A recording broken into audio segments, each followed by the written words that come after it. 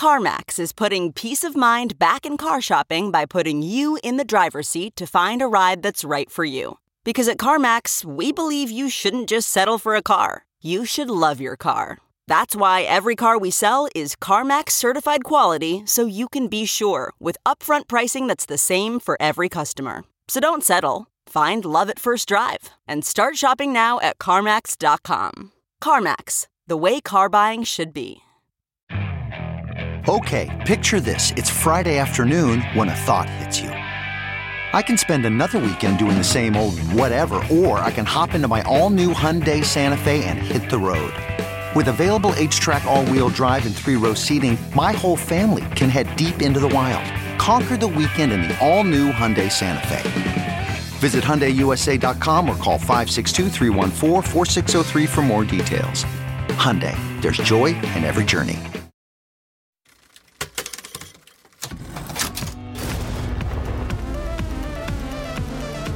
Money is changing, both in form and function.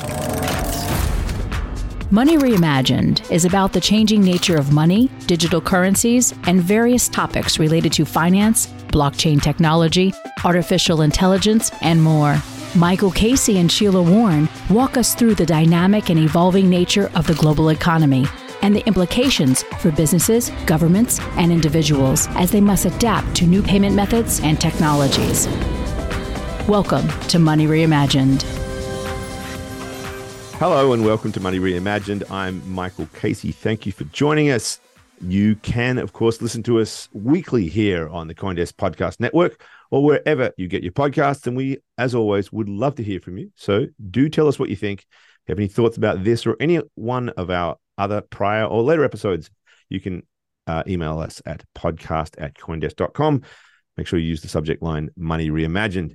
Okay, this week, it's kind of like the topic that's been around, Sheila, for, I suppose about a month or so now, the institutionalization of crypto. Of course, the big news from a month or so ago of BlackRock and then a few others either submitting or resubmitting their ETF applications, giving everybody the idea that the institutions are coming. BlackRock, of course, being the biggest asset manager in the world.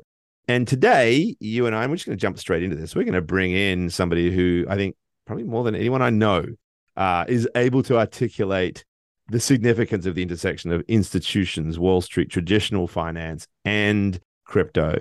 And that, of course, if anyone can guess, is Noel Acheson, a dear friend, former head of CoinDesk Research.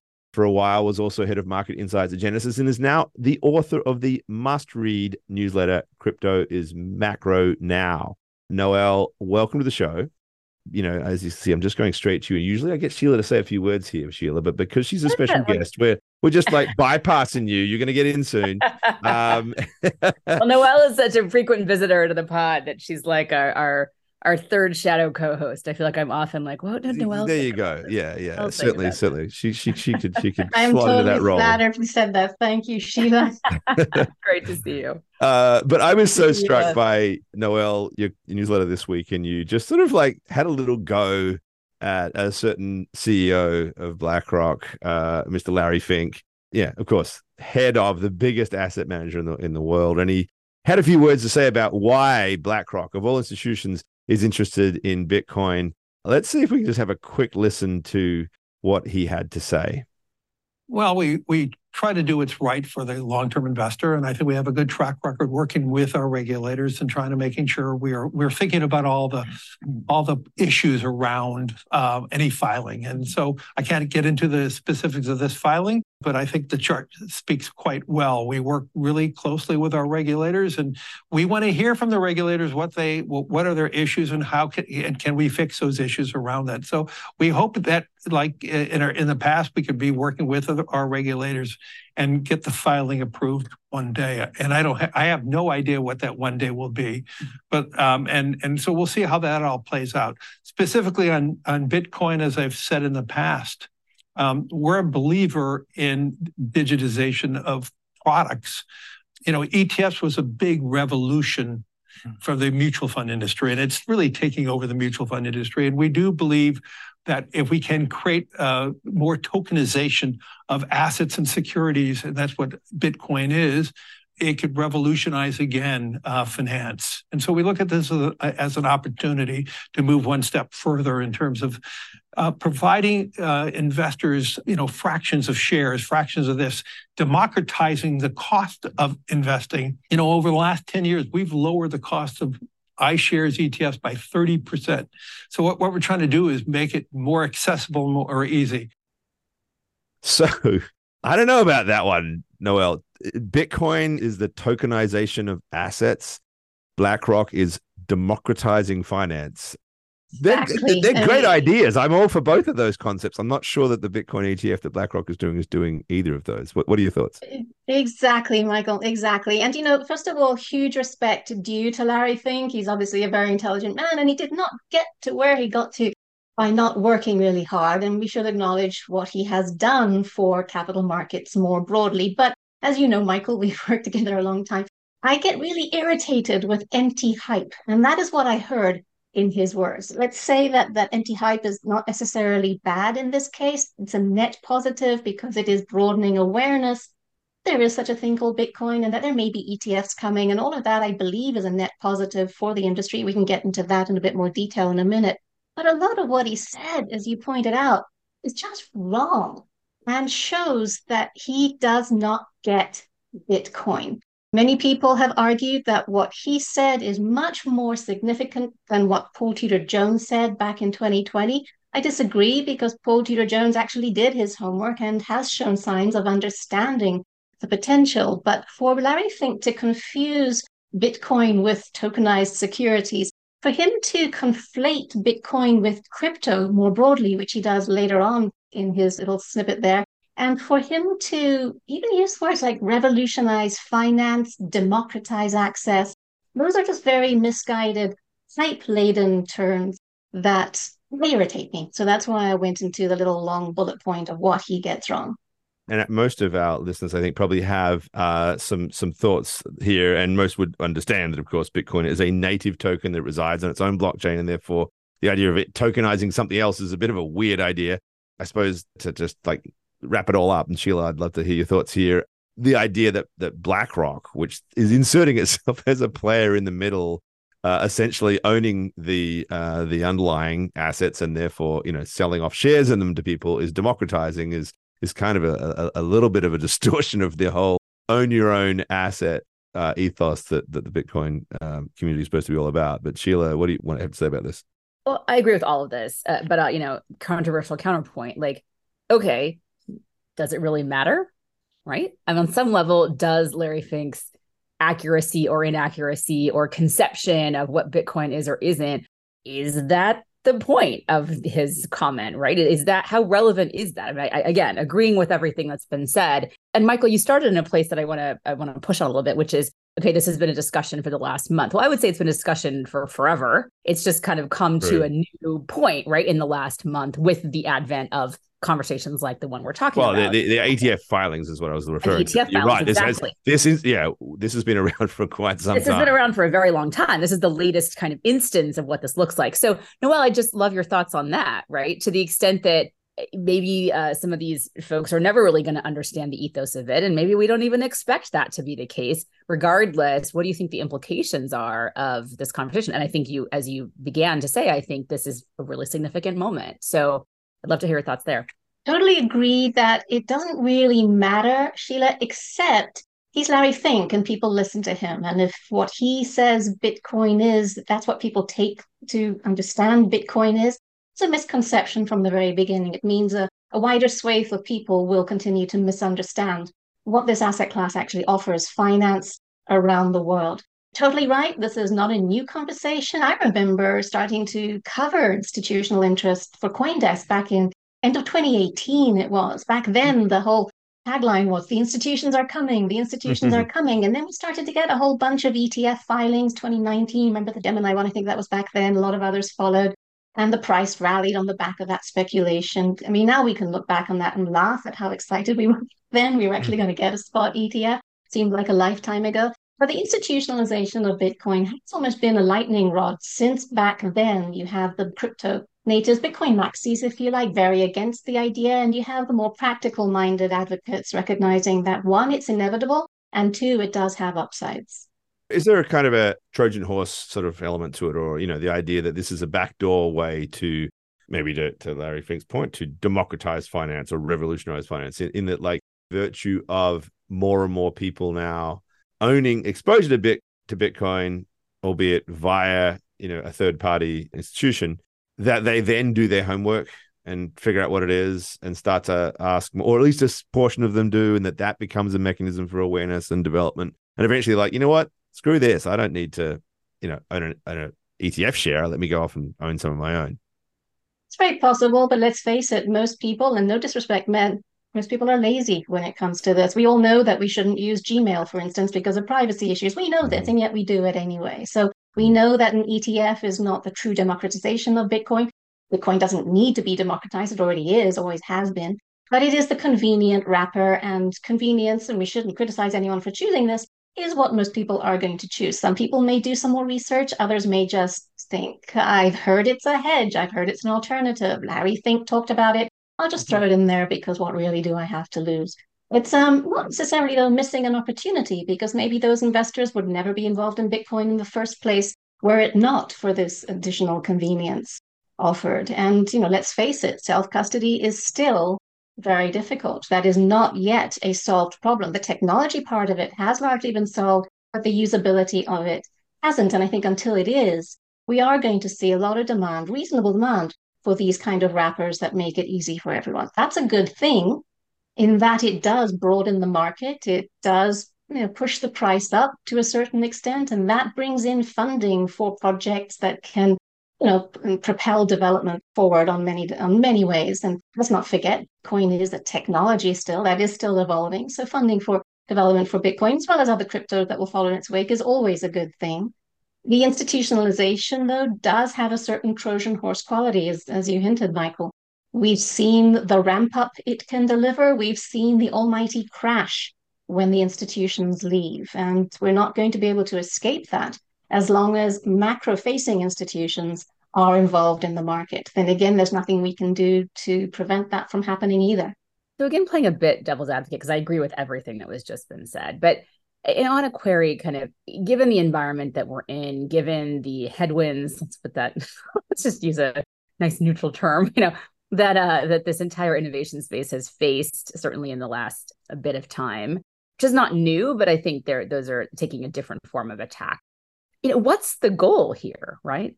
Is the goal, because I would argue that we're at a moment in time where normalization of the underlying asset is a really important goal. And you would think that would have been achieved. I think the stickiness of the asset is well established. I mean, there's only like fringy, randos who are kind of like claiming that that's anything but established, I would say. But the normalization of the underlying asset, I certainly do not think is anywhere near close to having been achieved. And so perhaps something like the normalcy of an ETF, right, and the kind of familiarity with that concept it could support the normalization of the underlying asset. So, and I take the point that, it's pros and cons always on these things. And if you're distorting the true underlying nature of the underlying asset in ways that are just frankly wrong, as I think we already discussed, that could have a significant negative knock-on effect. However, curious to just get your thoughts. Like, what should the goal be? Should we be focusing on this normalization piece of this and taking kind of the fear and the scariness out of this? And is an ETF, for example, a way of achieving some of that or accomplishing that goal? One of the many beautiful things about the Bitcoin ecosystem and the Bitcoin network and asset is that everyone has different goals. It is whatever the beholder wants it to be. There are many that want it to be a payments mechanism, and for many around the world, it is. There are many that want it to be the ultimate decentralized seizure-resistant store of value, and for many around the world, it is. Let's isolate BlackRock's goal. What is BlackRock's goal here? Democratizing finance? I really don't think so. It's to make money.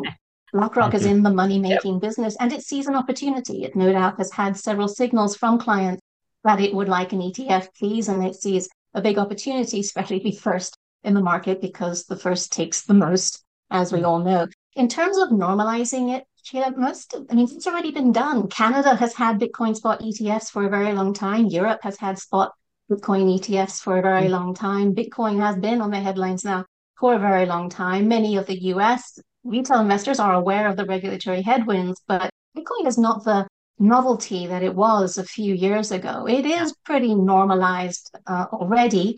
An easier way to hold it in a diversified portfolio will certainly boost adoption, but I don't think it's going to deliver the normalization that we want. And again, normalization for US retail investors is a very different concept as to normalization to someone living in Egypt, for instance. I was reading this morning that coin in Egyptian currency terms is at an all-time high. That's obviously not the case in other currencies. These are the kind of things that normalization around the world mean. It's entirely in the eye of the beholder. And Bitcoin is, again, evolving as the free market wants it to. This is another thing that BlackRock will never be able to change no matter how much Bitcoin it accumulates. It's a free market, and the market will do to Bitcoin what the market will do to Bitcoin. So I think that's obviously fundamentally true, right? And it is an open system that will evolve in its ways. And I think I also like the idea that this process, whether it normalizes or not, and whether that's appropriate even, does bring funding in, which then generates and just grows that ecosystem in ways that we can't predict.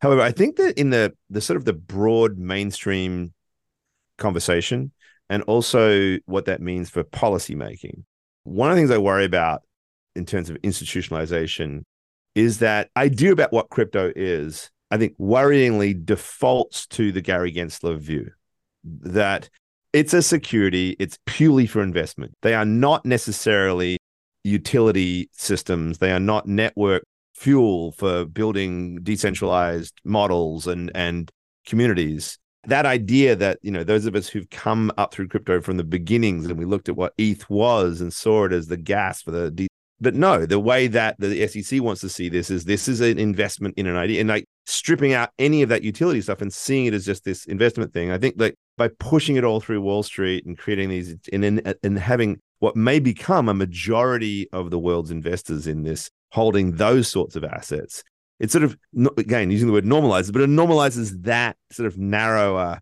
perspective about what it is. And that may be a problem, I would say, for those that would want to argue that, this is supposed to be broadly held amongst as many people as possible. And if you put a security label and a bunch of securities laws around it, you're not going to get that network effect that you need within a truly decentralized system. So I don't know, both of you, I'd love your thoughts on that. Yeah, well, I'll just add one thing, which is this goes back to, I think, almost the beginning. So to the point that institutions and their engagement with Bitcoin, it's been a long time conversation. And there are some who think that's anathema. Like there shouldn't be any ability for traditional financial institutions to engage with this in any way apart from retail. And there should be zero differentiation, no daylight there whatsoever. And others who I think maybe I would argue take a more pragmatic approach, which is, well, you can't stop it because it is a market and people are going to do what they're going to do with it.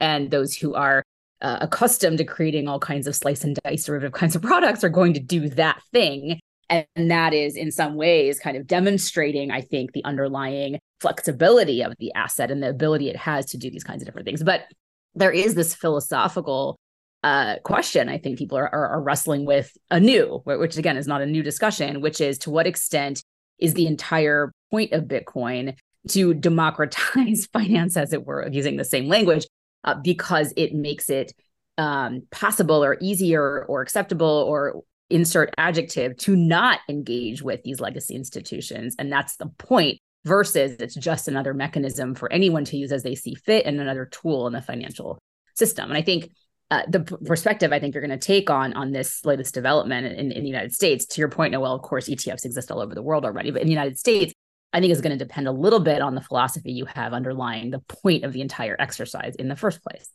But curious, Noel, to get your thoughts on that. Yeah, I think you're totally right. There is a huge risk in the characterization of this is now an official set, and that might diminish some of the unofficial enthusiasm or the enthusiasm for an unofficial asset, especially in areas that are trying to step away from the dollar. But on the other hand, the possibility that, or the likelihood that the US will at some stage within the next 18 months get a Bitcoin spot ETF is a walking stamp of validation. Let's remember that the United States is the largest financial market in the world. And so this stamp of validation from that market does actually mean more to the ETFs that are already trading actively in other areas. No disrespect meant, obviously.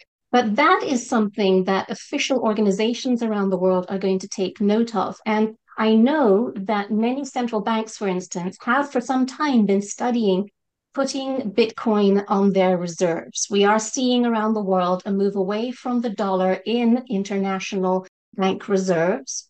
Largely that's going to gold and some diversification among currencies, but partly because many of the central banks are having trouble getting through the approval to do so because of the perceived lack of legitimacy of Bitcoin. With this stamp of legitimacy, there exists the possibility, and this is just still a possibility, but it's a very intriguing one, that official organizations around the world might have an easier time pushing through approval to start holding Bitcoin on some very, very official balance sheets.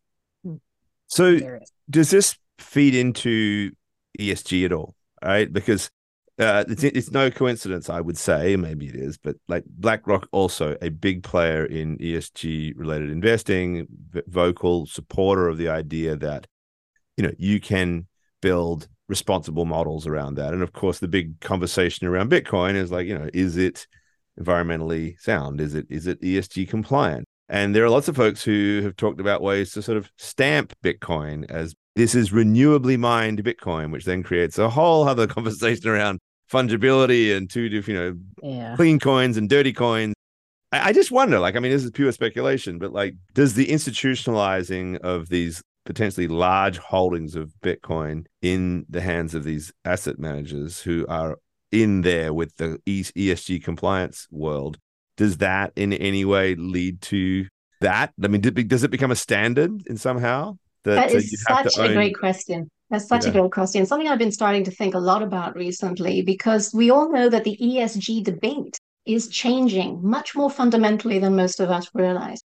We're also seeing this reflected in the somewhat lower volume now of the anti-Bitcoiners from the ESG community. We haven't really heard of any ridiculous bills being proposed. We're not hearing the same level of noise. And that is because the ESG debate is changing. People are realizing more and more just how futile it is, except for some holdouts perhaps in Europe. Around the world, people are realizing it just does not work. We are not ready for it. And if you just even look at some of the mining that is going to be needed to even satisfy half of the promises, it's not very environmentally friendly at all. We have Germany that is closing down nuclear plants, but firing up old, defunct coal plants. We're seeing the similar kind of thing in parts of the UK now as well. And we're seeing BlackRock itself being sued in some states because of their seemingly restrictive stance that many states seem as unfair when ESG is such a hand-wavy concept in the first place. By the way, I'm all for trying to protect the planet as much as we can and let's recycle, but let's also be realistic. The goals were always designed for a very few privileged elites without taking into account the situation of most of the world and the cost behind it.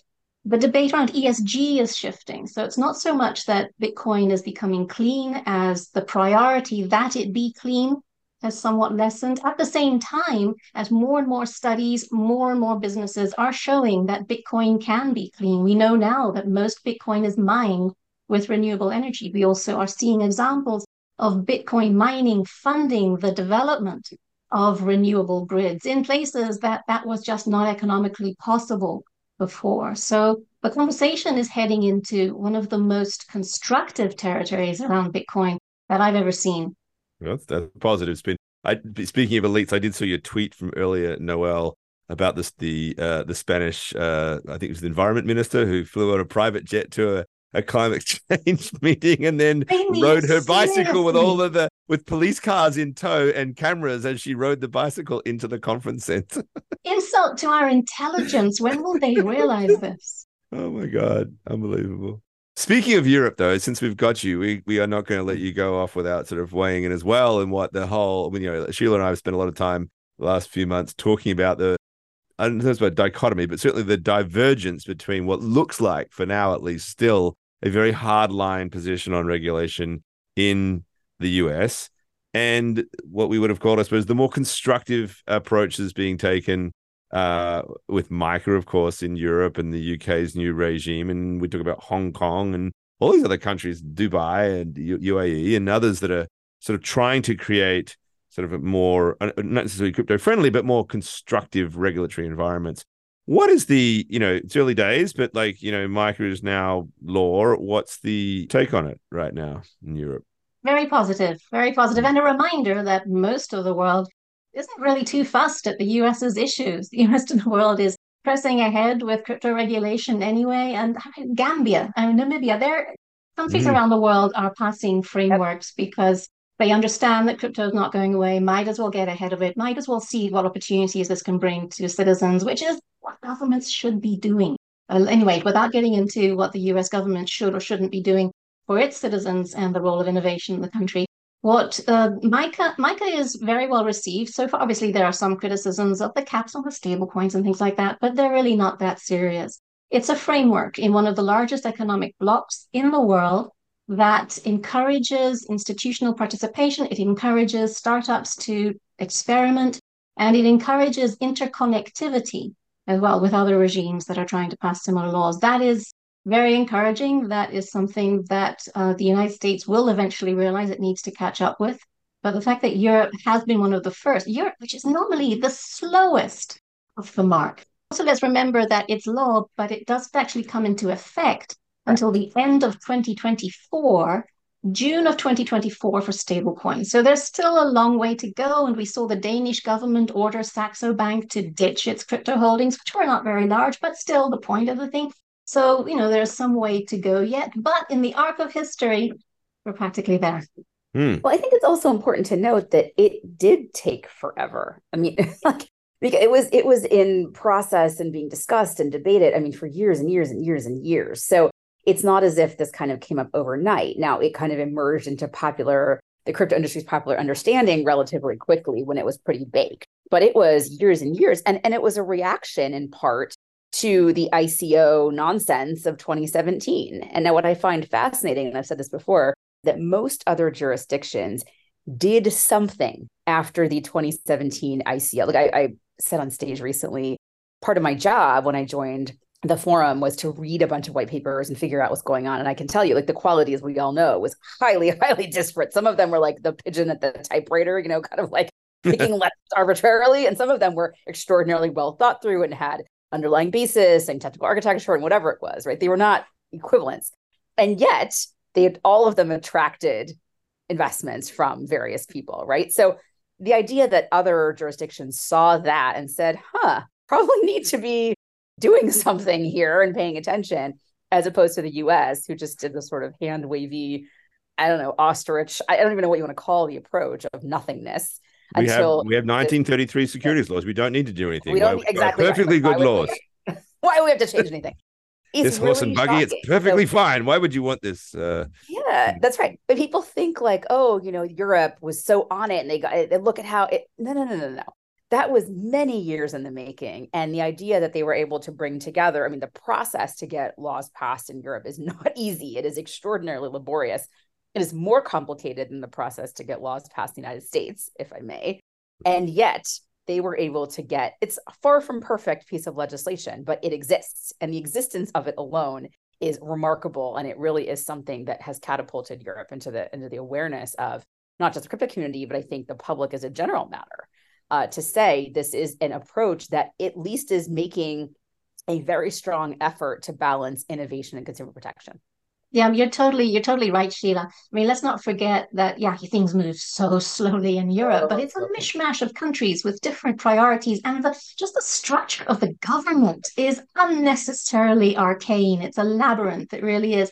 But there's two things to bear in mind here. One, it is used to currency innovation. It has a relatively new currency. It showed that it can totally upend how money works in Europe. Two, its payment systems are pretty advanced. I mean, we just sit our sides laughing here, thinking that the United States still uses paper checks to pay taxes. I can remember the last time I even saw a paper check here. So those two things. One, it's a mishmash. It works hard to get things done. Consensus is hard won, but lasting when it comes.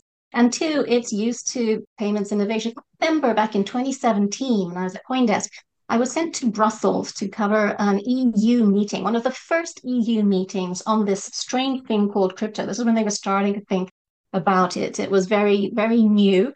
but it was in one of these official rooms in the government in the central building, and there was standing room only. It was packed with a lot of EU members and some members of the journalists, and so a lot of startups were there as well from around Europe who'd flown in for this just to see what the EU is thinking. It was packed with people eager to hear where this might go, and the politician chairing the meeting said something that blew my mind. Bear in mind, this is 2017, and it highlights how Europe has traditionally seen currencies, which is why I think it was one of the first large blocks to get this through. He said, "What is currency anyway? It's a Ponzi game." Mm-hmm. And that's something that we were totally accustomed to hearing from Bitcoin enthusiasts, right? But coming from the mouth of a white-haired politician, it was really startling. Wow. Yeah. Whether we want to go so far as call it Ponzi or not. I do think that the fact that you're getting guys like Larry Fink and others who are of the mainstream talking about the value of Bitcoin as they're not necessarily saying a hedge against inflation, but they're talking about it as a bulwark against the uncertainty of a fiat world and holding a diversified portfolio that can run, that they're normalizing the idea that, this, I suppose I often call it a depoliticized currency that is removed from the sort of the human intervention of fiat currency is a valuable thing to hold, even just as a hedge or a protection against things. So the fact that language is now maybe going from that trailblazing EU figure that you were talking about there, Noel, to now having Larry Fink essentially talk about it is something that are pretty significant. One last thing before we go then, because weeks back I wrote about the EU's regulatory proposal for CBDCs as well, and I fixated maybe a little too much, I don't know, but I just chose to on what I saw as the contradiction where Europe obviously is very upfront about trying to be protective of privacy. Certainly GDPR is a part of that when it comes to the internet, and there I think is a legitimate concern amongst many people who are looking into the future of a CBDC or otherwise, that it could become a threat to citizens' civil rights. And that's a really important point that people worry about it. Yet it just seemed, again, hand-wavy for the EU to say, and this is going to be preserving of privacy, but however, we're demanding that all of the merchants who accept this keep a record of the transactions, right? That there's actually this sort of record-keeping requirement, which is put in place purely for money laundering purposes and so forth.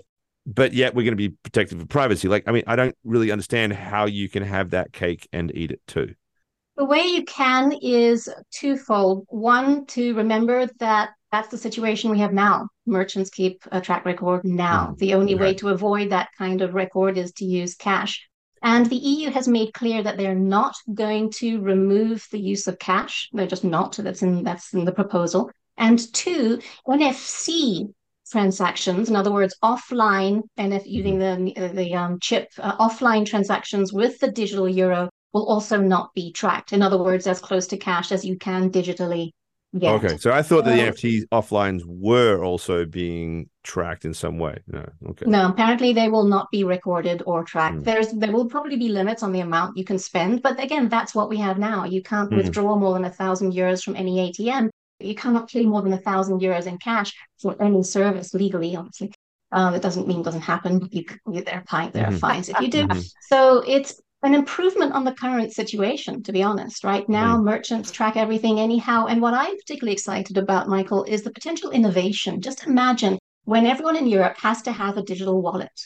It's probably going to be not open source, but there will be applications built on top of that. The innovation for services, it's going to be in conjunction with the private sector. Banks are going to be wanting to offer all sorts of services on top of the digital euro wallet. And we don't really yet know where this is going to be, but a world in which everyone has a digital wallet anyway is going to open certain minds to what else can I use this for. It's a really interesting point. Yeah, it's really, because it does. We often talk about how the role that the state has played in the US and elsewhere in driving technology. If they mandate a certain thing, if they build it, whether it's DARPA's role in the formation of the internet or, a whole host of areas, the highway system and so forth that is created by the state. But then now that it's in place, enables this innovation. I think it's a really interesting point because, you've got, the idea that the wallet, which many people think is literally just going to become our holder of our identity, right? It's going to become the interface that we have with the ownership of assets, the means by which we interact, not just with people in terms of transactions and regular payments, but how we consume content, right? And so that is our portal into the digital online world, but the wallet being this sort of protector as well, if you like, of identity. So that's fascinating, that idea that you sort of like fast track the process because the state is now endorsing one particular application of it that will require this other thing to then be developed. I don't know if you have any thoughts on that. Absolutely. And the fostering of innovation will extend to privacy services. If that is not trusted, or if that is not, God forbid, offered, breaking the promises, but if it's not trusted, then new privacy services will emerge, just like has done with payment throughout, ever since we've had payments. Email, for instance. Privacy services exist today for crypto payments, for traditional payments, for email services. Most of us choose not to use them because we couldn't be bothered, but those that do care will find solutions. It's true. The laziness factor cannot really be overstated, and the convenience of how people make their decisions. What do you think about the timing of the rollout? Do you think that it's on track for what? Yes, I think Europe will get retail CBDC. I don't think the US will ever get a retail CBDC. I think Europe will, but I don't think anyone's going to use it, to be honest. They're talking about putting really low caps on how much you can hold in your account, and it will be account-based, so you can't exactly split it between other accounts. And they're talking about between 3,000 and 4,000, which just creates a lot of friction. I mean, you're going to have to keep topping it up. It just sounds like more of a hassle than, especially since retail payments in Europe is so easy anyway. I just need to know someone's mobile phone number to send them a payment. So I think for political reasons, it will go through. I think it is going to drive some innovation. I don't think people are going to be using it very much. We're seeing examples of retail CBDCs in countries that don't have our legacy financial system with its conveniences, also struggling to get retail CBDC traction. Yeah, this is the view I've had for a very long time, simply because, to your point, what problem is it really solving and how high is the pain point? And if you're going to put restrictions on it, that even if they exist in other places, just that the switching costs are really high. And I say this as somebody, terrible example, but just to vent for a bit, I just changed pharmacies. I cannot even explain. I'm like just done. I'm like, I want to just go to bed. I want to just go to bed, for a week. Like it's just changing pharmacies. I mean, imagine it was something much more complicated. It's exhausting. And to your point, a lot of these things are easier in Europe. Nevertheless, I mean, unless people, the threshold unhappiness you need to have with your provider to actually make a change in the middle of your very busy life are pretty high.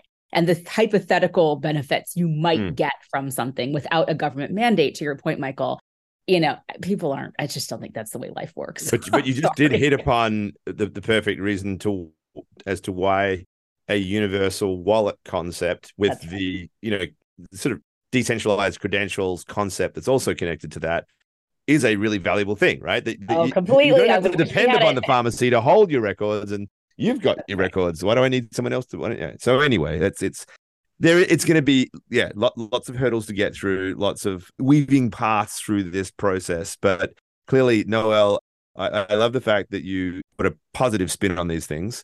You're looking at CBDCs and you're seeing how, yes, it's not so great idea, but you always manage to see how out of this ecosystem of positivity can grow, which I think is also an interesting reflection on who you are. Because I'm going to make the point right now, of those who don't know, and you are upfront with this, but you're going through a bit of a challenging time because you were diagnosed with breast cancer recently, and people can't see you, but we're looking at you with your bald head at the moment. I'm just telling you, I'm very, very proud of you. You're just owning this like a boss, and I know that you're going to get through it really, really easily because you are a sort of a force of positivity and constructive thought, and you're applying that to everything, including your own health here. So all the very, very best of luck with the process, and thank you so much for being on the show today. Thank you, Michael. And this is a podcast, so your listeners can't see me blowing kisses in your direction. Thank you very much. You also, Sheila. I appreciate it. We're all rooting for you, Noelle. So we'll see you on, I'm sure, in short order. It's always such a pleasure having you. All right. Thank you, all of you, for joining us. You've been listening to Money Reimagined. You can always listen to us weekly on the CoinDesk Podcast Network or wherever you get your podcasts. And we would love to hear from you. In response to this show or any other, email us at podcasts@coindesk.com. Subject line, Money Reimagined. Thank you for joining us. Bye for now. You've been listening to Money Reimagined. This episode has been produced and edited by Michelle Mousseau. Our executive producer is Jared Swartz. Our theme song is Aida by Neon Beach. Download wherever you listen to podcasts and leave us a review. If you have any questions or comments, we would love to hear from you. Please reach out to us at podcast@coindesk.com, subject line Money Reimagined. Or you can reach out to me directly at Michelle with 1L at coindesk.com. Thanks for listening.